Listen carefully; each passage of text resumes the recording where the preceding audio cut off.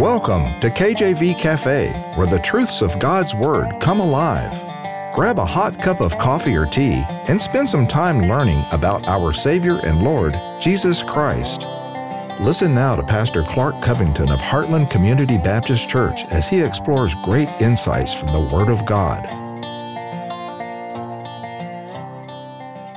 Amen. Glory to God. Welcome to the program. Welcome to the cafe. My name is Pastor Clark Covington from Heartland Community Baptist Church, currently based out of Kings Mountain, North Carolina. Amen. So good to be here. So thankful you tuned in. We are talking today about adoring Jesus. He is worthy to be adored. We're looking at the scriptures, at why Jesus Christ is so worthy to be adored, both in his birth and his earthly ministry, as well as his highly exalted place in the heavens forever. And this is the third part in a three-part series on adoration, amen, picking up on adoring the gospel, adoring the simple gospel message that has led literally thousands, if not millions, to salvation for an eternity that was only by God's design, and it was carried out by the person of Jesus Christ here on earth so that we could be saved. Praise the Lord. And so what we'll do is we'll pick up here in the message, and we're going to wrap up this message today. Again, if you want to hear the beginning of it, look us up on YouTube or Facebook, look up KJV Cafe, and you can hear the whole thing on there. But here we are. We'll dive right in. Again, thank you for listening. Let's get after it. And so we see this and we say, Lord, thank you for this simple gospel. Thank you for providing us with something that we can grab a hold of. You know, that a 5-year-old or 6-year-old, 7-year-old can understand. And it's so powerful, it has power to save all. Yeah, the most cruel, wicked person on earth, could they be saved by God's gospel, by Jesus Christ's gospel? Yes. The best behaved person on earth, could they miss this because they're proud and they think that their works will get them into heaven? Yes. It is that simple and yet that powerful. That a 5-year-old can believe it, and someone with 3 PhDs and an MD can't believe it. It's incredible. But we should thank God for his gospel. We should adore him for what he did. We should adore him for going to the cross at Calvary, for that finished work. We've looked at adoring him in birth. We looked at adoring him in his earthly ministry. And I feel like I should paint a better picture of that, because there was 33 and a half years that he lived here. And he didn't even have a place to lay his head, he says in the Bible. There's talk there that Jesus says he has to ask Peter for a penny when he's got to pay his taxes, or for a coin or whatever it was. Amen. So he doesn't have any earthly money. He doesn't have any earthly status. The Bible says he was from Nazareth, and I think it was Nathaniel that said, what good can come from Nazareth? He has no earthly status. He has no earthly riches. He doesn't even have a home. Amen. He goes through this life of sorrow and heartache, having perfect wisdom and knowledge and power. It's seeing people not believe, seeing even the disciples not believe. He feeds thousands, and then gets in a boat. And what happens? The disciples are saying, oh, there's a storm, wake Jesus up, we're going to sink. And he's like, did you guys not remember what I just did? He sees unbelief from the ones that he chose to follow him. Can you imagine the unbelief that was from the Pharisees and from the scribes and from so many others? And he was grieved, I believe, not because they didn't believe him. He was grieved because it was their unbelief was setting them to a very dark place. Because I've talked about heaven, I've talked about Jesus, but I'd be remiss if I didn't mention hell. Hell is a real place, amen. And you're saying, Brother Clark, you're going to mention hell on Christmas? I will, because there is a real hell, and people that don't trust Jesus Christ go there. And if we want to talk about the birth, and we want to talk about adoring him being born, we have to talk about why he was born, why he came here. Why did he come in such a low estate? Someone that doesn't preach like this, someone doesn't believe like this, ask them that question. Why was he born in a manger? Why was he born during tax time? Why was he born of these earthly individuals? Why did he live this life of hardship? Why was he tortured on the cross? Why was he on and on and on? Given a mock trial and all these things. Why? It was God. The Bible says it pleased the Father. I believe it was Isaiah 53. It pleased the Father that he died for our sins. And we have to realize that he died for our sins and was risen again the third day, so that when we trust him as Savior, when we truly believe on him, and again, not believing with the mind, okay? That's great that we believe with the mind, with the intellect, but believing in our heart, that deep love, that understanding, that saying, yes, Lord, I believe, I trust you, I believe on you. When we believe like that, then we're saved, and we're saved from that real place called hell, and we're given eternity in heaven. We are reconciled to God. The Bible word, the natural man, is enmity or warfare with God. And now we're reconciled to God when we believe on Jesus Christ. We are made new. All old things pass away. Amen. We are new creatures in Christ. We are now able to adore him ever so much more because he saved us from that place called hell. Look, he's not saving people that don't need saving. Amen. He saved me, and anyone that knows me, especially when I was younger, I lived a crazy life, and I got into all kinds of problems, and I got in every little sinful thing in this world, pretty much, I think I got my hands on and got into. And the Lord said, I'll save him. Oh, he's going to believe I'll save him. And if he saved me, he can save you. And if he saved you, how come you're not telling your neighbor? How come you're not telling someone else? How come you're not testifying to how good Jesus is? He is so good today. He deserves our adoration. And how can we come and say, oh, Lord, you are so great, if we don't know anything about him? If we don't desire to know anything about him, how can we do that? We must desire to know Jesus. Finally here, let's adore his place above every name in the heavens. Hebrews 1:3. Who being the brightness of his glory and the express image of his person, and upholding all things by the word of his power, when he had by himself purged our sins, he by himself sat down on the right hand of the majesty on high. He's at the right hand of the Father here today. He's alive and well. Amen. Philippians 2:9-11. Wherefore God also hath highly exalted him and given him a name which is above every name. Now, why would God do that? God the Father did that for God the Son because of what God the Son did for all humanity. Amen.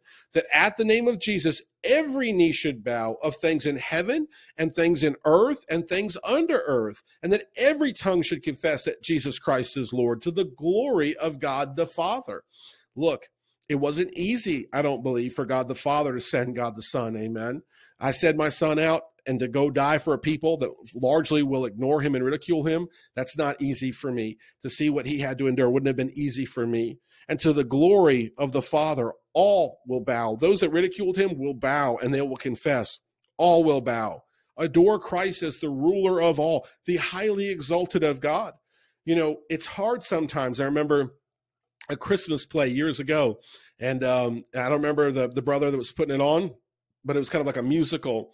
And they got to the part where Mary was watching Jesus being crucified. And I remember just breaking down and just tears just flowing down because my heart was broken that he had to endure that brutal death, that he had to drink that cup of sin for all mankind. And I just lost it there. And I didn't want that to be. And, it was so sad. And they had, a child signifying Jesus and so forth and all these things. And it just broke my heart to see that. And yet I understood then, and I'm much more now, that was for a season. But now he's alive and well at the right hand of the Father. Jesus Christ is no longer in pain and agony. He's no longer suffering. He already has suffered for those sins. He already has paid the price. That is past tense. That has been done. Amen. And now he is highly exalted. And now he is King of Kings and Lord of Lords. And now he is the one that we can praise and worship. And now he can see that praise and worship. And he can know that he is deserving of all praise and worship. I believe heaven will be a place where we praise and worship Jesus Christ for an eternity. We will never stop praising and worshiping Jesus. I believe the blood of Jesus will be in heaven, that we'll be praising Jesus. We'll be praising his blood. We'll be thanking him for what he did for us forever and ever and ever. He is highly exalted. See, he suffered for a season, but he's highly exalted forever. So we need to adore Christ, no longer as that lowly servant. We need to adore the Christ that is alive and well at the right hand of the Father, no longer dealing with all that he dealt with here. And we need to adore Christ as one that we will see in heaven above. Genesis 32:30. This gives an example from the Old Testament here, first book in the Bible. So Jacob named the place Peniel, for he said, I have seen God face to face, yet my life has been preserved. We see this as a picture. 1 Corinthians 13:12. For now we see in a mirror dimly, but then face to face. Now I know in part, but then I will know fully, just as I also have been fully known. So Paul writes it in the book of Corinthians. We see it in Genesis. This idea that one day we will see Jesus, we will see God face to face, and we will be able to thank him face to face. We'll be able to praise him face to face. We'll be able to share with him love and adoration and give him all that respect. I think sometimes in my earthly mind, my little mind, so to speak, big guy, little brain, but I sit there and I think, what would I say, or what will I say when I see him? And I think I would just cover my mouth and just start crying. I don't know, what could I say to the one that saved me? What can I say to the Savior of the earth? What can I say to one that came for some wretch like me? What can I say to one that did everything that needed to be done to save all of humanity? What can I say? Him knowing that many would not believe, him knowing that many would mock and ridicule, him knowing how hard it would be that he did those things. How could I speak? I don't know that I could. I don't know what it'll be like, but I know that it will bring him honor and glory. And let me tell you this, and I'll be done here today. This is more than a Christmas message. This is more than advice. This is more than just preaching. We're actually commanded to worship him. We're commanded to love him like this. We're commanded to adore him like this. Matthew 22:37. Jesus said unto him, thou shalt love the Lord thy God with all thy heart and with all thy soul and with all thy mind. Now, we are to love the Lord with everything. Jesus himself is quoting this, amen? We are to love the Lord with all our heart, with all our soul, and with all our mind. Is that not adoration? Is that not adoring Jesus? Is that not maybe changing and getting rid of those things in our life that aren't honoring him? Not because we have to, because we understand that we're saved by grace. Not because we have to, but because we want to. Right? This all started with the idea of Nicodemus going to Jesus at night because he wanted to know, right? And me telling you here, preaching here, saying we should want to know. Yet you want to have faith? The Bible says faith cometh by hearing, and hearing by the word of God. You want to have faith? You got to get in the word. You got to listen to the word. You got to spend time in the word. These are action steps. And the world wants nothing to do with Jesus. The devil wants to get you so far off you forget all about him, keep you in bondage of sin, keep you in misery. But you'll be blessed when you desire to get to know him. You'll be blessed when you say, you know what, this little Christmas season's not enough for me. I need more Jesus. I need him in the morning. I need him in the night. I need him in the afternoon. I'm becoming dependent upon God. I am going to study his word. I'm going to live for him. I'm going to forsake the ways of the world for him. I'm going to live separate. I'm going to live as holy as I can, being imperfect, but I'm going to go in repentance to him every day. I'm going to seek his will. I'm going to discover this person of Jesus. You think that the holy God that knows all, amen, Jesus Christ himself, you think he won't honor that attitude, that he won't open up and reveal himself to you? The idea here is that the Bible is kind of like a progressive revelation. The more we study it, the more we learn, the more he opens it up to us, I believe. Amen. For me in the ministry over the last 10, 12 years, it's been a progressive revelation. The more I look into it, the more I study, the more I learn, the more I understand. You too. I urge you here today, friend, to seek the Lord. And as you seek him, that adoration will build in your heart. And as you spend time with him, that adoration will build in your heart. And as you meditate on his word, this whole message was based upon many scriptures in his word of who he is, amen, and what he's done for us. As you do those things, you will be blessed. And when you see that Christmas nativity scene, or you see a Christmas sign or whatever it may be, you'll look past the surface level and you'll say, there's a Jesus there that's in the Bible that saved my soul, my never-dying soul, and he desires a closeness with me, and he desires all to come to know him. Amen. That's what it will bring forth in your life. I believe it. And so I thank you so much for tuning in today, and I hope to talk to you soon. Take care. God bless, and amen. Thanks for visiting the cafe today. Our goal is to inspire you with the truth and depth of God's Word in a straightforward manner. Do you know Jesus?